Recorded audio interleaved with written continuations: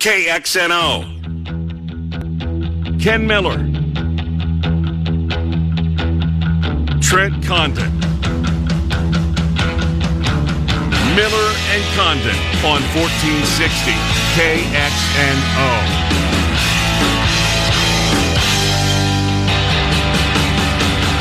Hi, good morning, everybody, and welcome in. It's Miller and Condon on a Wednesday to Morning Sports Station, 1460 KXNO, and now on 106.3 FM as Trent and I spend the next couple of hours talking sports with you Monday through Friday from 10 until noon. Coming up on the BMW of Des Moines guest list, bottom of the hour, we will head to sunny Florida, to Miami. Frank Schwab, YahooSports.com, is on the ground covering Super Bowl 54 for Yahoo Sports. Frank Schwab will join us at about 10:25. In the 11 o'clock hour, we will start it out with Cappy. Yes. Disclosure. It already happened. It did. It got us. So we taped Cappy. If you're familiar with the program, we appreciate that. We have David Kaplan from Chicago every Wednesday. He's on the air from 9 till noon. Right. So we get in here at 8:35 roughly, and we tape Cappy and get as close to airtime as we can possibly get. So we got off the air with Cap, or we hung up with Cap at about 7 minutes to 9. Yeah, about that. 1 minute after 9, the Chris Bryant story broke that he has lost his battle was for trying to get the extra year of eligibility removed. So he's lost his grievance with the Cubs. He will not be a free agent until after the 2021 season. That's the clarity that the Cubs were looking for. That's the clarity that I don't know how many of the other 29 teams wanted to have some, at least a roadmap, should they be interested in pursuing the all-star third baseman that apparently maybe beyond the market, but it certainly changes the dynamic of what they'd be able to get in return if indeed there is an interest on the Cubs' part to part with him. He's going to be command way more of a haul now that he's under team control for 2 more years. So we didn't get that in with Cappy, but we covered a variety of topics. You'll hear that at 11, and then Alex Halstead on Iowa State about 11:25. The number 1 team in the land. I think Gonzaga is, but Baylor has that ranking. I don't know who is, Trent, I guess, to be honest. Baylor will be here tonight taking on Iowa State. Last time I looked, which was a few minutes ago, but on a 4.5-point favorite, so somewhere around then. So what did I miss? I've been gone for 2 days. Well, you were in Vegas, so a good place to be Super Bowl week. Yes, a good place to get out of early Super Bowl week, as I did too. yesterday, because it gets pretty crazy. But it's fun. I mean, I spent Monday night in at the Palms Racing Sportsbook watching Wisconsin and Iowa, and watching a whole bunch of NHL, and there's some NBA games, a couple of other men's basketball games, but it's just a pretty cool place to be. Even at 61 years old, I still enjoy that. You know, that let your hair, not let my hair down, I'm not kidding. that kind of unwind, have a couple of beers and watch games. And that's what you did. And that's what you did out there. Now, did you fire at anything? Did you bet on anything? I did for my son. Okay. Yeah, because my son is an Idaho resident, and he couldn't bet the game, and he's got a strong opinion. So. Oh, okay. Yeah, like everybody else's opinion, it's the over. It's the over, yes. So that's what did you get it at? 54. 54, because that thing's still creeping up at some places. Really? Saw as high as 55 in a couple of the Vegas properties. So I can't bet at any of the CGs, so I went across the street to the Gold Coast and bought that. So you know who's on my flight? Just real quick about that, because I do want to, a lot of ground to cover with you in the 2 days. Joe O'Donnell, the voice of the Iowa Wild. Yeah. We were at the airport on Sunday morning waiting to catch the Southwest, and there's Joe O'Donnell come walking to the voice of the Wild, and it's the AHL All-Star break, so he's got a couple of days off. So we're getting our bags and we land in Vegas, and he says to me, he asked me when I was coming back. I said, I'm back on Tuesday, so just an in-and-out quick flight. He said, me too. Do me a favor. If you don't see me at the airport, call me. Oh. It was a okay. Well, he's different kind of vacation than you had. I'm going to guess. No, for sure. So it was. I think there's a couple of things, because didn't he turn 40 years old last week? He did. Yep. So, or the week before, recently turned 40 years old, and he was on his All-Star break, and him and a couple of guys from the Wild were making their way out to Vegas. Call me at the airport. So, anyways, just getting set to call him, getting pretty close to boarding the plane, and here comes this guy. I mean, looked like he'd been up all night. Hair going everywhere. Joe's a well-kept individual. He is. Good-looking dude. He is. Looked rough. Trent, I'm not sure he changed his clothes. Oh. Now, I can't be sure what he was wearing, but he looked like he just left the tables and made it to the airport in time to get back on the plane. And I guess, but good for Joe O'Donnell. He's a good guy and, a hockey fan. And, but it was fun to be out there. So I was on the plane when the Kobe news broke. Okay. And we're on Southwest, which is, I don't know why anyone doesn't fly Southwest. Your bags fly free and you get to watch TV the entire way for free. And it's, I don't know how many channels, probably a dozen. Yeah. Not bad. Couple of you get ESPN, ESPN2, and a couple of the networks. Yeah, get all the networks. Get CNN, MSNBC, Fox, and then there's some kids stuff like Disney's on there. Sure. And, for my wife, there's that one where the Property Brothers or whatever they're on. HGTV. It's on at our house a lot too. Yeah. So I'm on the plane watching a couple of Big Ten games, had my attention, and then the Kobe stuff started to break, right? Mm-hmm. And it was funny is not the right word, odd that the coverage of most of the Kobe Bryant stuff was on the news stations, not on ESPN. They had the Pro Bowl. I mean, they had it on the Crawl, etc., but it was CNN, it was MSNBC, and it was Fox that just did wall-to-wall of that. And then after the Pro Bowl, I guess Zubin got on the air, and, Zubin was on for most of the night, because I went downstairs to the books, and he was on all of the big screens, opining on the laws. You know what it reminded me of, and I'm sure you spent a lot of time talking about it. It's just for your generation, right? Yep. He was not my generation. I'm older than you, but for 30-somethings and 40-somethings, I was struck by at least my perception of how this death affected you and your age group. It's really interesting, and I think it's maybe even a tick lower than me, somebody approaching 40 years old, because I was always a Jordan guy, and I wasn't alone in that one. I mean, I think anybody in their late 30s and throughout their 40s. Mm-hmm. So you're a teenager in Jordan's heyday, right? Right. I remember the beginning. I remember the battles against the Pistons, finally overcoming that. And remember the baseball. But during really your most formative, I think, sports years during a teenager, it was Jordan. And Jordan was as big as anything, and we look back at the television numbers and just how big he was.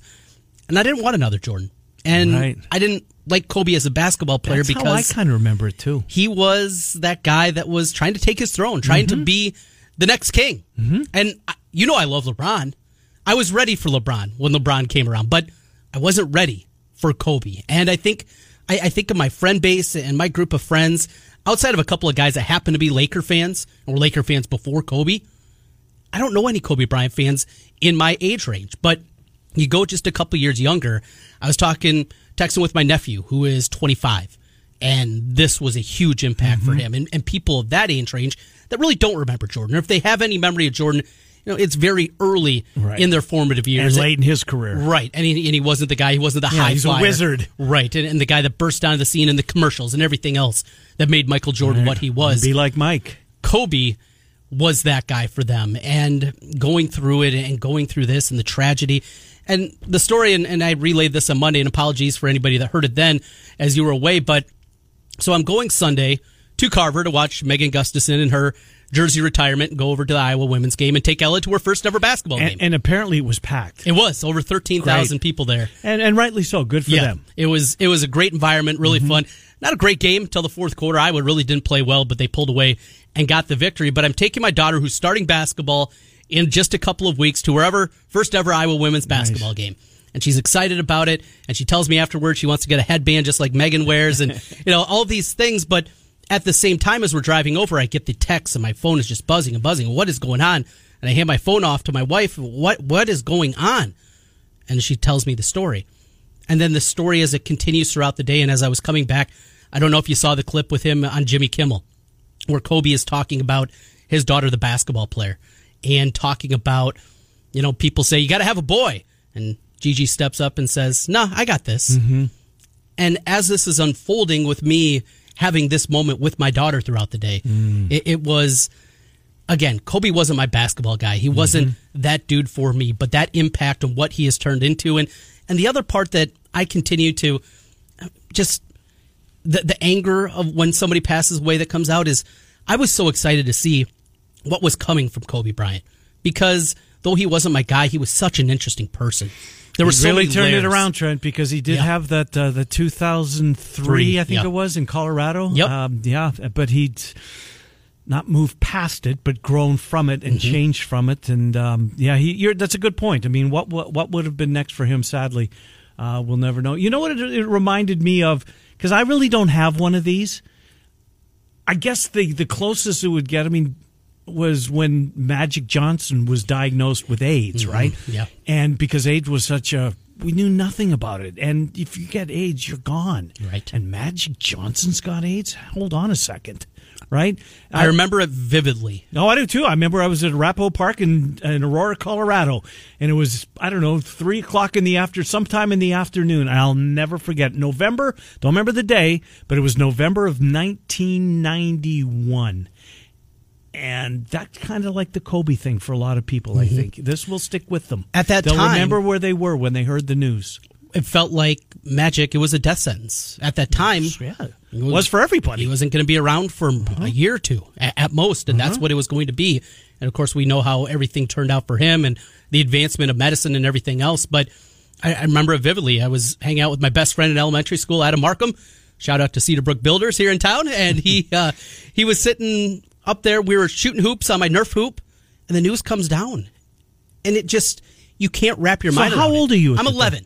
So you really, did you understand what that disease was at 11? On the playground, that was something that you made fun of. That's something, that you said to a kid you didn't like. Right. And then, for that to happen, Magic Johnson. So we had the cooties. Did you guys have the cooties? We had cooties, yeah. But I'd when he rather went a have little the cooties deeper. than, you had a rough neighborhood. Dude. Well, it was rough bringing up in Osage.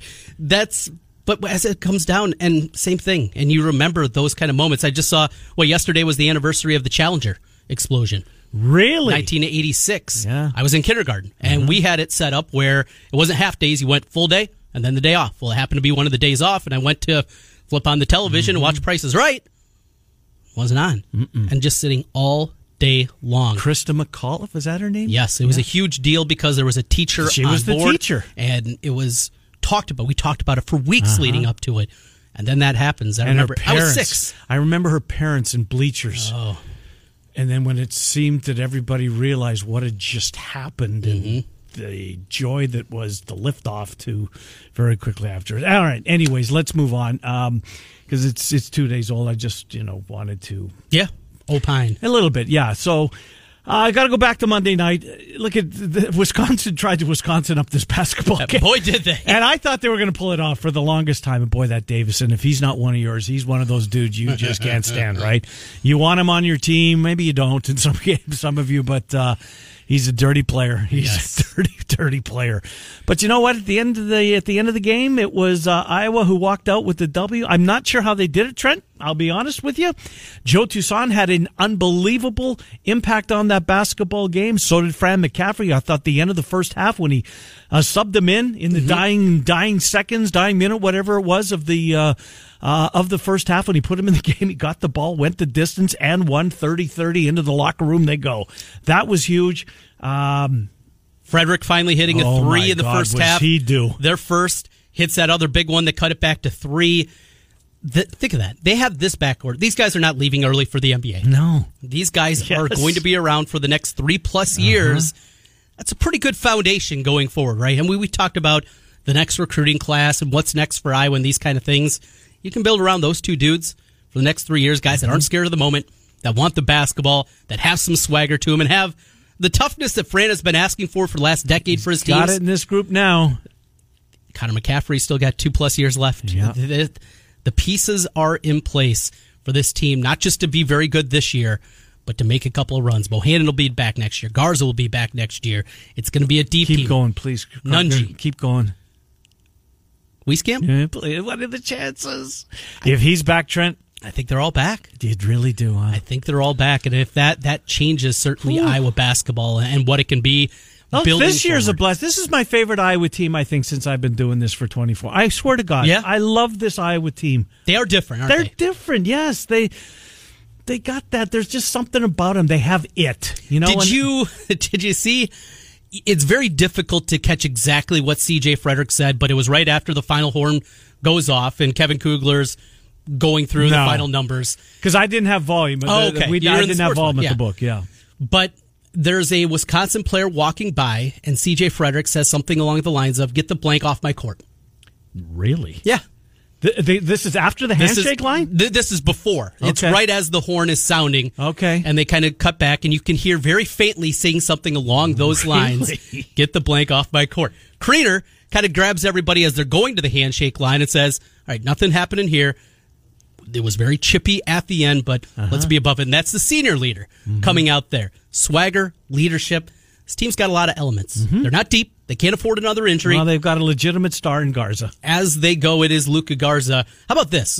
Everybody's talking yesterday about the 3 of 20 from 3.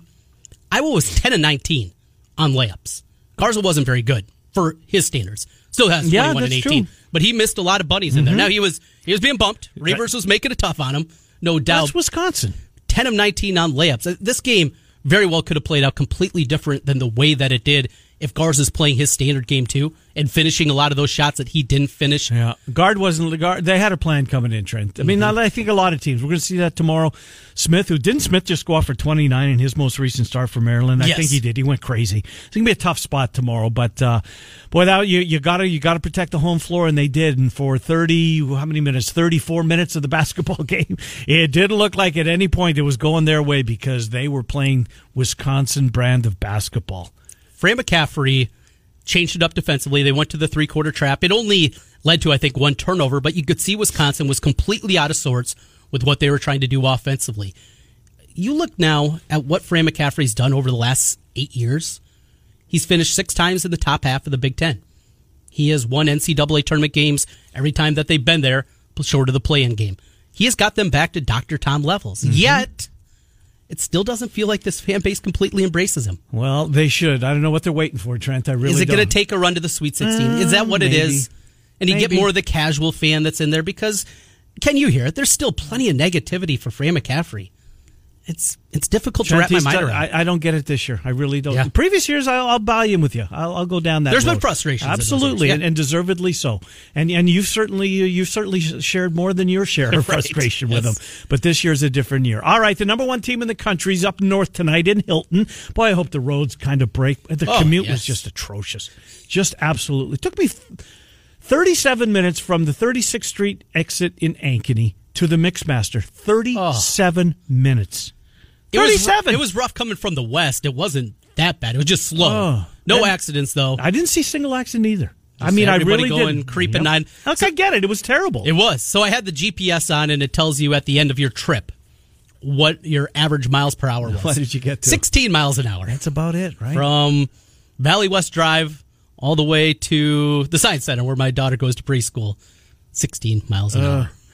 And stopped at some points, right? Oh, we just was parking lot. Anyways, everybody had that commute. I'm not, I hopefully better as we get over. That's just my point. Yeah. So I hope that folks will be able to get up and watch this Iowa State team. Trent, there's no moral victory for what they did in Auburn. But you know what? At the end of the day, I thought they were going to get blown out at parts of this game. I thought that they were going to be embarrassed in parts of that basketball game the other day.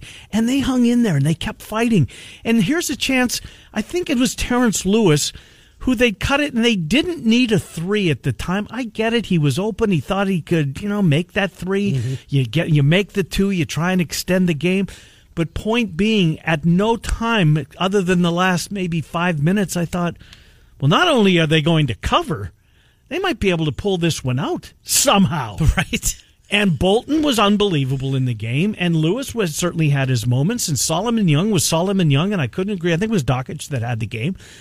He was singing his praises the entire way through. This is, we've said, this isn't an NCAA tournament team. Nope. But you can set the bar differently. And for me, the bar is, right now, is avoid opening night at the Big 12 tournament. Avoid having to play... Is it Wednesday, Thursday? It's whatever the opening night is. Wednesday. Stay the hell away from that. Get out of that. Don't have to play Oklahoma State. No game against Texas. Right. Get through that. Get the 6 seed. Playing the 3-6 game. Get West Virginia or whatever. Virginia, yep. I mean, that's no picnic, clearly. No. But the game's in Kansas City, and things change there. That's different from Morgantown. You'll have way more fans in the building than they will. So that's what it's about for me. And now you've got an opportunity, because as I think back to the Baylor game early January sometime, early part of the Big 12 slate. This was a double-digit win by the Bears, but the game was in Waco, and I seem to recall Iowa State played pretty tough. They were there. Yes. It was the beginning of the second half. Baylor went on a 20-3 run. That's what it was. Okay. It went from a decently close game, chance for Iowa State to hang around and maybe give themselves a chance the last 5 to... They have no chance. 20-3. Yeah. Lose that locker room speech, Coach Brom. That one didn't work. Go back to the drawing board on that one. Right. But we've been promised not promised. There's been speculation. I think Randy Peterson covered the Auburn game, and he was, I think, might have been the only media. In fact, I'm pretty sure he was that was there locally. And he mentioned the fact that Pro might be taking her with the lineup, so I'm assuming there's been press conferences, and Alex Halstead, in about an hour from now, will clue us in as to whether he thinks that just might be the case tonight, that we may see Jacobson on the bench and not starting anymore, or whatever that's going to be. I'm anxious to find out what it is, because here's the number one team in the country, and wouldn't that look good to the country if indeed, for the Iowa State fans around the country, if they could pick off the Bears. And a couple of MVC games tonight, you and I at home for Mo State. Yeah, they're both on ESPN Plus. I was excited about that. One of them's at 6. They're both at 6. Both at 6 o'clock, 8 o'clock tip-off for the Iowa State game. Drake on the road at Indiana State. And for the Bulldogs, they got to find a way to get a couple of road victories. Indiana State's pretty good. Certainly top 6 team in the MVC, and maybe a little bit higher. But this is one, if you want to keep creeping up that echelon, get up there into, say, the top 3 of the conference, you have to find a way to win some of these road games, because they've been so good at the Knapp Center. Got to be able to do it a little bit on the road, too. You had Brian Harden yesterday. I saw your guest list. I was jealous because I wanted to speak with him, and there's no reason why we can't at some point down the road. But how did that go? Because we'd never had him before. It was good conversation talking with him. And one thing that I brought up is, 2 years basically into this now, what's proved to be more difficult. And he grew up here. He grew up in West Des Moines. He went to Valley High School. Right. His parents are Drake alumni. He knows the Drake community, though he was never a part of it before becoming the athletic director. And he said he knows his people grew up Hawkeye and Cyclone fans, but getting those people to realize you can still be that, yet still come out to our games and still be a fan and still be a part of the programs and those types of things. And you look at the attendance numbers; they haven't been great for Drake this season. In the conference, yeah, it's 1,000 a night fewer than watching the women's team. Right, and that's something that they're just continuing to try to find ways to work on and get to. And Trent, they're there because, and I know what winning does, right? But you don't have to go back that far. What was it, 2008 in St. Louis? The building was, at the time, Creighton and Wichita State were still part of the Valley, and they would bring fans. You've been to this. You've been to it a million times. You knew every year it was going to be 6,000 to 7,000 Creighton fans, right? And it would be little pockets of all the other schools. Yep. But the year that Drake was Drake, and they made that run under Keno, it was crazy how many, and even going to Tampa, because I was there. Oh, yeah, that's right. And I saw with my own 2 eyes how many Drake fans made their way to watch the team in the first round of the NCAA tournament. They're there, but how do they, I don't know. And sadly what I think a lot of the problem is? What's that? The Sandy Hatfield Club problem is hard to get past. That she lost a ton of fans. She alienated a ton. I'm sure she made some. And I'm painting with a pretty broad brush here. But she lost a bunch of folks. There's plenty of people that you talk to in the Drake community. Yes. And I've heard that. You've heard that from all kinds of different people. That run, it made it difficult. And that's something that Brian Harden, I'm sure, is continuing to work to repair. That has to overcome. Yeah, yes. That's a good way to put it. He's got to repair a lot of the damage that her tenure did. Because they're winning. DeVries, he tied for the regular season title last year. In his first year. Think of what this program could be. He gets a couple hits on the recruiting trail. I mean, he has basically 2 years in a row had to retool completely the roster that he has had to put together.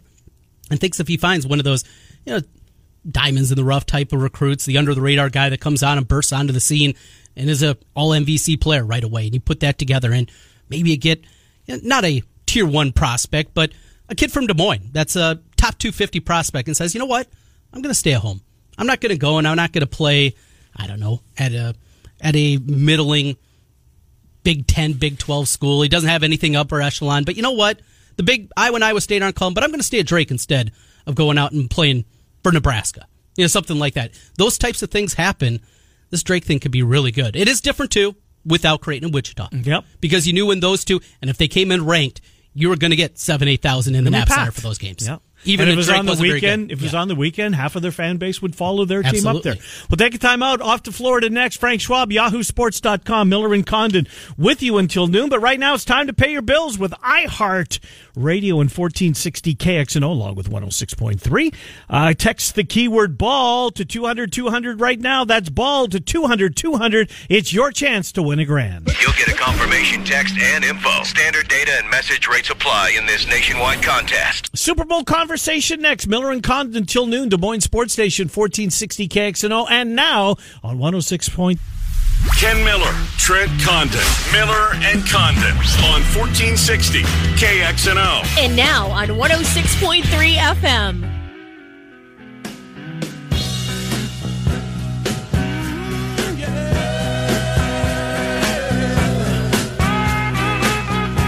All right, welcome back, Miller and Condon, Des Moines Sports Station 1460 KXNO. Let's get out of this blizzard we're experiencing here in Central Iowa.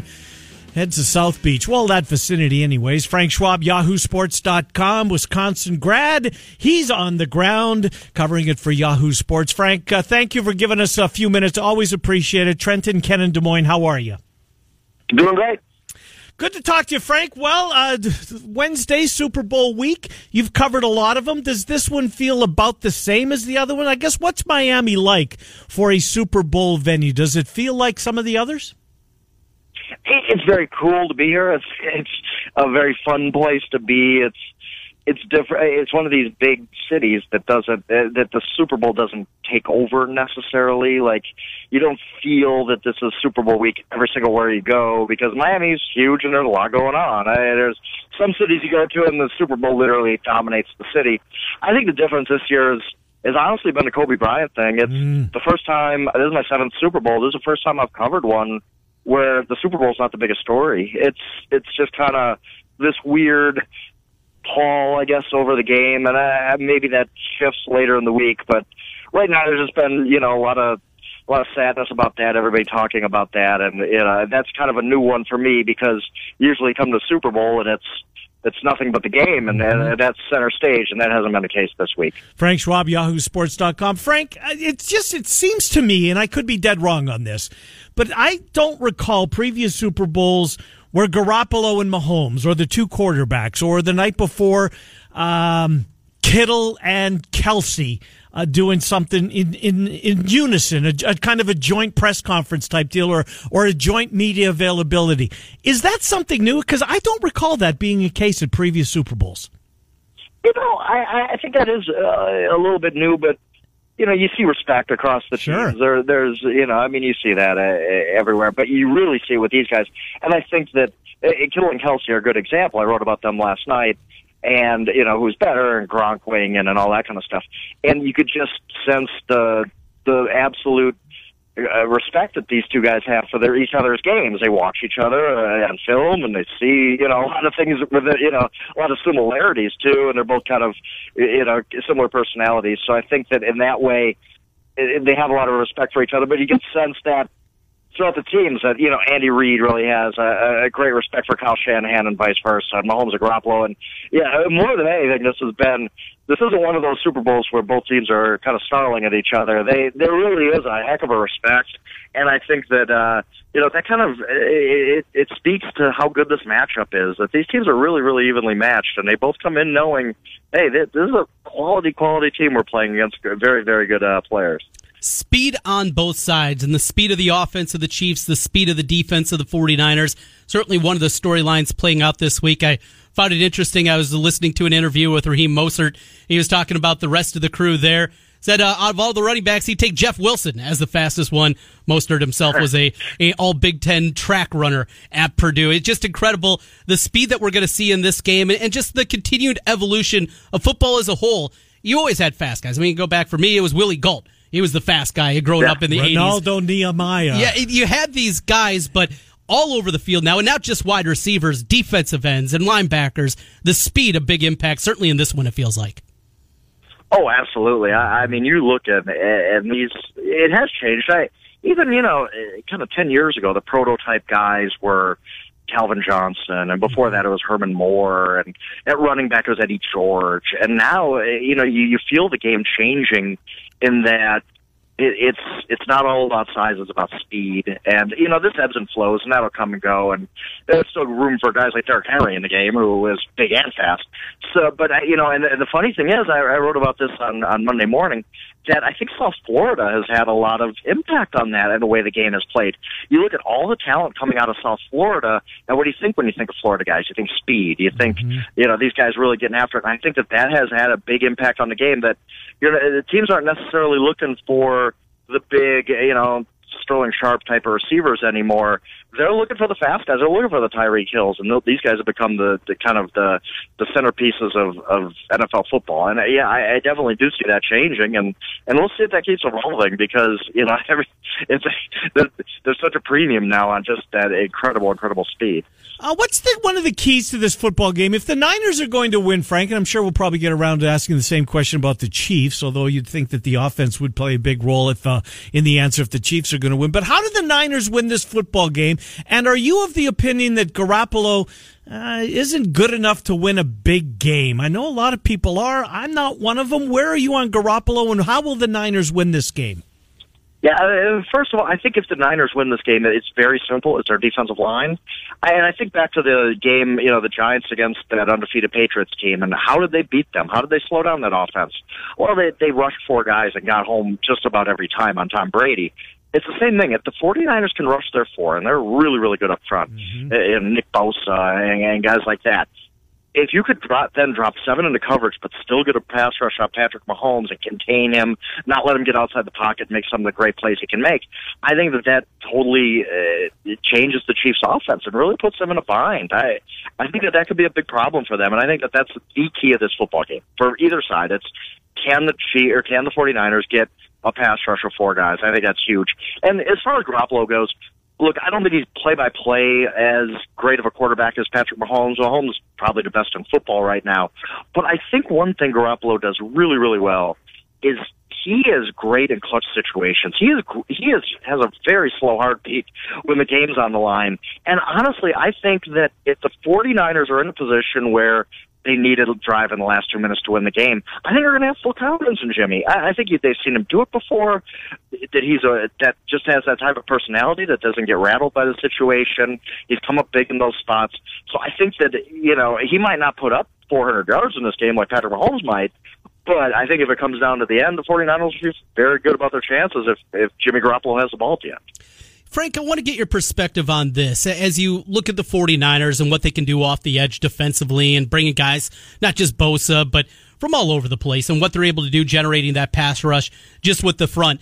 Still, Patrick Mahomes, is he going to be used maybe more as a runner? Do we see more in the screen game here? Or are they going to rely even more on the running game than they have in the past? What do you expect the game plan to be for Kansas City on that side of the football?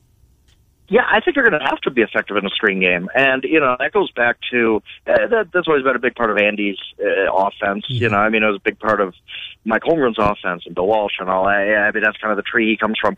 And I think that they're going to have a screen game to slow down the rush. And the running game will help, too, with that. I don't think they could just drop back and expect, to block those front 4. They're that good. They're a dominating defensive line. So I think we are going to see some things by the Chiefs to get the ball out quick, to slow down the pass rush. And he's going to have a plan for that. And, it's just going to come down to whether that actually does slow down the pass rush, because there's going to be times when Patrick's going to have to drop back and maybe Tyreek Hill, give him some time to hit Tyreek Hill downfield. But I think, it's the entire offensive game plan coming in. When they met last Monday to start talking about this, it had to be, okay, now how do we slow down the pass rush? How do we block them? How do we keep these guys off Patrick Mahomes? Speaking of Patrick Mahomes, Frank, how long do you think that will the Chiefs' window remain open? I think they've still got one more year. They don't have to renegotiate for the 2020 season, but then after that they need to. Will they try and extend him? And you know as well as anybody, Frank, when the quarterback's on a rookie quarterback and he's good, you can devote that salary cap to other guys, but sooner or later you got to pay him, and Mahomes is going to get paid, period. Oh, yeah, he's going to break the bank, really, and, I don't think they're going to wait. I know they can, but I think that he's so important to the franchise, and he's such a transcendent player. I think they'll take care of him sooner rather than later, kind of like we saw with Goff and Wentz, and I mean, they're just not going to wait. So, the window... On one hand, I agree with you. The biggest edge any team has is a rookie quarterback or a quarterback on his rookie deal who's good and good enough to lead you to a Super Bowl like Mahomes is, like Russell Wilson was, like Goff was. But I don't know. I mean, I think their window really might stay open because I'm just such a fan of Mahomes' game. I look at this guy as being legitimately it's really, really early to say this. Maybe it sounds dumb, but I look at this guy as being one of the all-time greats. That he will be. He's not yet, but you could see that path for sure. And I think that when you got a guy that good, it's like having a Drew Brees, having a Tom Brady, where, they're making a ton of money, but they're so good, they lift everybody else up that you can be a Super Bowl contender year after year. So I really think that, on one hand, you're right that the Chiefs are going to look different in a couple of years when Patrick Mahomes is making $40 million a year, but he's so good that I think that even with a lesser supporting cast, they'll keep them as championship contenders for years and years here. Frank, we get hit over the head with this coverage all week. The pregame show is, 6-8 hours before the game actually kicks off. You can sit there and you can really get bogged down in the game. But one of my favorite parts is when you run across a story that you knew nothing about. And that was certainly the case with the 49ers punter, Mitch Wisnowski. He was a high school dropout. And here he is now punting in the Super Bowl. Those kind of stories, as you're down there in Miami, as you're covering a Super Bowl, is that something you try to do from time to time? Find that story that nobody else is chasing.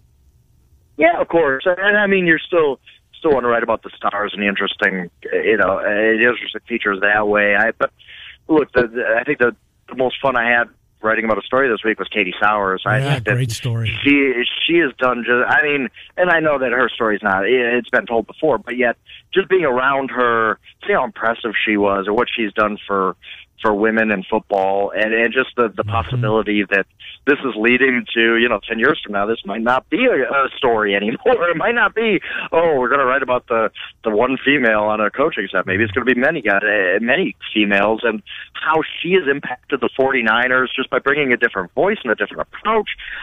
Stuff like that is great. And you get around these people, the 49ers, the Chiefs, any team during Super Bowl week, and you see, different sides and different stories that come out in different angles, and it's great. It's just fun being here and kind of see, even LaShawn McCoy, who, that's what I wrote about just now this morning. He's been, he's maybe going to the Hall of Fame. He's had more than 10,000 yards and all these touchdowns, but yet you could see what it meant to him to be finally in a Super Bowl. You could see it really, even though he's not playing much, it really is an impactful thing for him, and the memories, and he's gathering, he's kind of consciously going through the week saying, take snapshots of this because I'm going to remember this the rest of my life. Frank, and last thing for you, mentioned the Hall of Fame. The class will be announced on Saturday. It's difficult this year. Usually we take a stab at this. We get, maybe 3 out of the 5, 4 out of the 5. I think Troy Polamalu is a lock. I think he should be. But after that, you can go in a bunch of directions. This, I think for me anyways, Frank, I'm anxious to hear you. Kind of difficult to zero in on who's going to, get that knock on their hotel room door that they've made it to Canton. Yeah, absolutely. And I was talking to my colleague, Therese Paylor, who's one of the Hall of Fame voters, yesterday about this. And the same thing. He said, Polamalu's a lock, and I don't know about the rest of the class. It's really up in the air, I think, going into it. And I think that it's a chance for guys who, there's going to be a logjam. There's a lot of great players that have retired recently, but it's a chance for guys like maybe an Edgerrin James, a Tony Baselli, and Isaac Bruce, John Lynch, who have come really close, but they can't get in because the classes are so stacked. Well, this year is a chance for, there's a few slots for guys like that, and it'll be interesting. I do think John Lynch is going to make it, just because I think he gets kind of the publicity boost from this year's Super Bowl run, and maybe there is a guy like a Baselli who is a great player, but just he's kind of been on the outside because there's other guys they want in. It's going to be a really interesting class, but you're right. The headliner, the lock is Polamalu, and then after that, I really don't know who's going to make the rest of this class up. Frank, thank you for what you do for us. As always, we'll talk to you in a couple of weeks as we approach, I guess the first checkpoint in the off season, which will be the combine, etc. And we'll start clicking them past as we get set for 2020. Thank you, Frank. Appreciate what you do for us. Absolutely appreciate it, guys. Yeah, good to talk to you. Frank Schwab, yahoosports.com. Read him at yahoosports.com. Good stuff with Frank. Have you looked at the Hall of Fame class at all to try to... Not a whole lot. It's a bunch of good players. Yes. I think John Lynch will get in. I agree.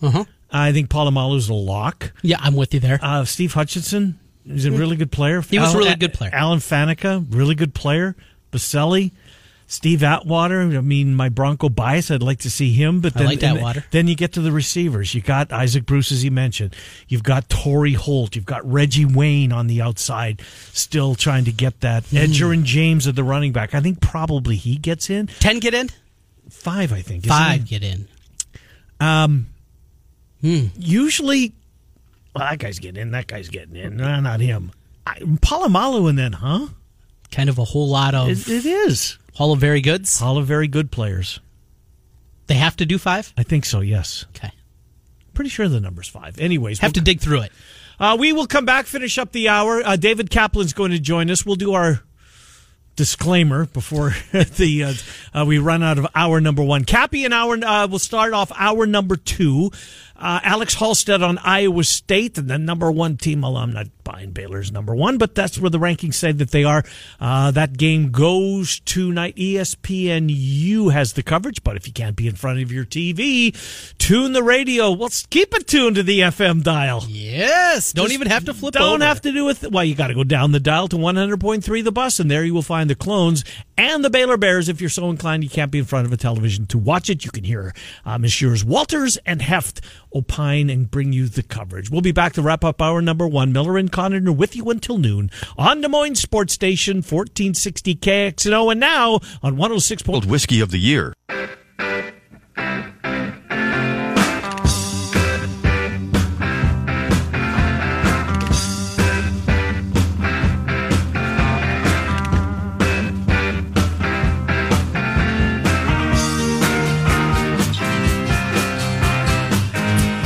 Welcome back, Miller and Condon, Des Moines Sports Station. 1460 KXNO and 106.3 FM. Some NFL news, and it kind of dovetails on our Hall of Fame conversation because it looks as though Marshall Yanda's clock has officially started as he has just announced his retirement after 12 years in the NFL. 8 Pro Bowls, All-Pro twice, which is a jump above the Pro Bowl. What a career. Wow. And he'd been talking about that, though. He had been talking about it. You're right. But it felt like with that team, the way that they played. Trent Harbaugh at the end of the season, that was part of his final press conference of the year, is trying to get him to play another year. Didn't want it to end. Do you remember I think you can now peel Rashawn Parker off his jersey from that Iowa State. What year was that? That would have been 05. Oh, later than that. Well, 8? I don't know. They blend together. Yes, they do. But you remember the play. I mean, no doubt. God, decleated him. But what a career Marshall Yanda has had. And the path that he took. He was committed out of Anamosa High School to Iowa State, didn't qualify academically, had to go to NIAC up in Mason City, which no longer even has a football program. Well, I wasn't aware of that. Is that right? Their old head coach, in fact, is the coach at Iowa Western, and what a program he's built over in Council Bluffs. But, don't have a football program. Iowa, kind of late in the process. We don't take a whole lot of junior college kids, but Ferentz saw something. Let's offer him. Comes in there. How'd that work out? And now, maybe a Hall of Famer, best interior lineman of a decade? I think he is one of, I think he's going to make it. I do. He dominated his position. I mean, it's tough, right? I think Steve Hutchinson, who we just talked about, is as good as there was at that position. Right. He's going to struggle to get in. But Yanda with And he's still close to the program. I think he comes back, at least he had, most years and worked out. A lot of those guys do. Go back with Doyle. Mm-hmm. Doesn't matter what's happening. Yes. Guy's been on the cutting edge for 2 decades now. And it obviously had a major impact on where they got today. So Yanda announces he's walking away. All right, so we've got David Kaplan coming off to lead off the 11 o'clock hour. If you missed our disclaimer earlier in the program, we tape Cappy the morning of. Cappy's on the air right now in Chicago on ESPN 1000. So Trent and I tape Cappy every Wednesday at about 8:30, 8:35, somewhere in there. And we just literally had hung up the phone with Cappy, and within 10 minutes, the news broke that Chris Bryant had lost his grievance against Major League Baseball, and that because he wanted his clock to have started. You remember the whole thing when he was down here? Mm-hmm. They're trying to avoid another year, his clock ticking. They're trying to get another year of team control, which every team does. The Blue Jays just went through it with Vladdy Guerrero Jr. There's going to be other guys until they change the way that the agreement is written. And that's a Players Association union thing that may happen in the next time that they negotiate with the league. But for now, Chris Bryant is a Cub and will remain under team control through 2021. But sadly, this won't be part of our conversation with Cappy because we just hung up. Right. So between you and me now, 2 years of team control. Mm-hmm. This gives teams out there in the market looking at a third baseman, knowing that they would have him for 2 years if they make a trade with the Cubs, and with it provide the financial flexibility that the Cubs want, as Bryant's going to make, what is it, 17 million? 18, I think. 18 million this year, and another year of arbitration after that. You're talking probably north 21, of 20. 22, right in that range. So if you tie that, you take that money away, gives you the flexibility to go out and do more. Is it worth it, though? Well, here's what they're going to do, Trent. If they were going to trade him now, knowing that at the end of this year that he can walk from whatever team trades for him, but now they've got another year on that. So you've essentially got 2 seasons where if you make the trade now, man, I'm not saying they're going to trade him, but the speculation has certainly been out there that maybe Chris Bryant is available. Now, this clearly makes the return that the Cubs will get on any trade way more beneficial. Oh, no doubt, yeah. I mean, in a big, big way. You go from getting probably a couple of B-level prospects, maybe a fringe major leaguer ready right now, to you can put together either a young package or control of a major leaguer or two to go along with it. So, yeah, it completely changes the perspective for the Cubs of what they can do.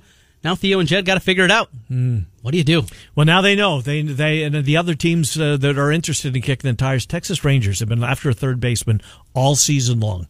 And they still are. And maybe that's the most likely destination. Or maybe nothing happens and he patrols the hot corner on the north side at Wrigley Field all season long. All right, we'll come back with the 11 o'clock hour. Alex Halstead also part of it. We'll get to him about the bottom of the hour. We'll preview Baylor and Iowa State tonight. They tip at 8 ESPNU or 100.3 The Bus. Trent and I take you until noon on Des Moines Sports Station 1460 KXNO and now on 106.3 FM.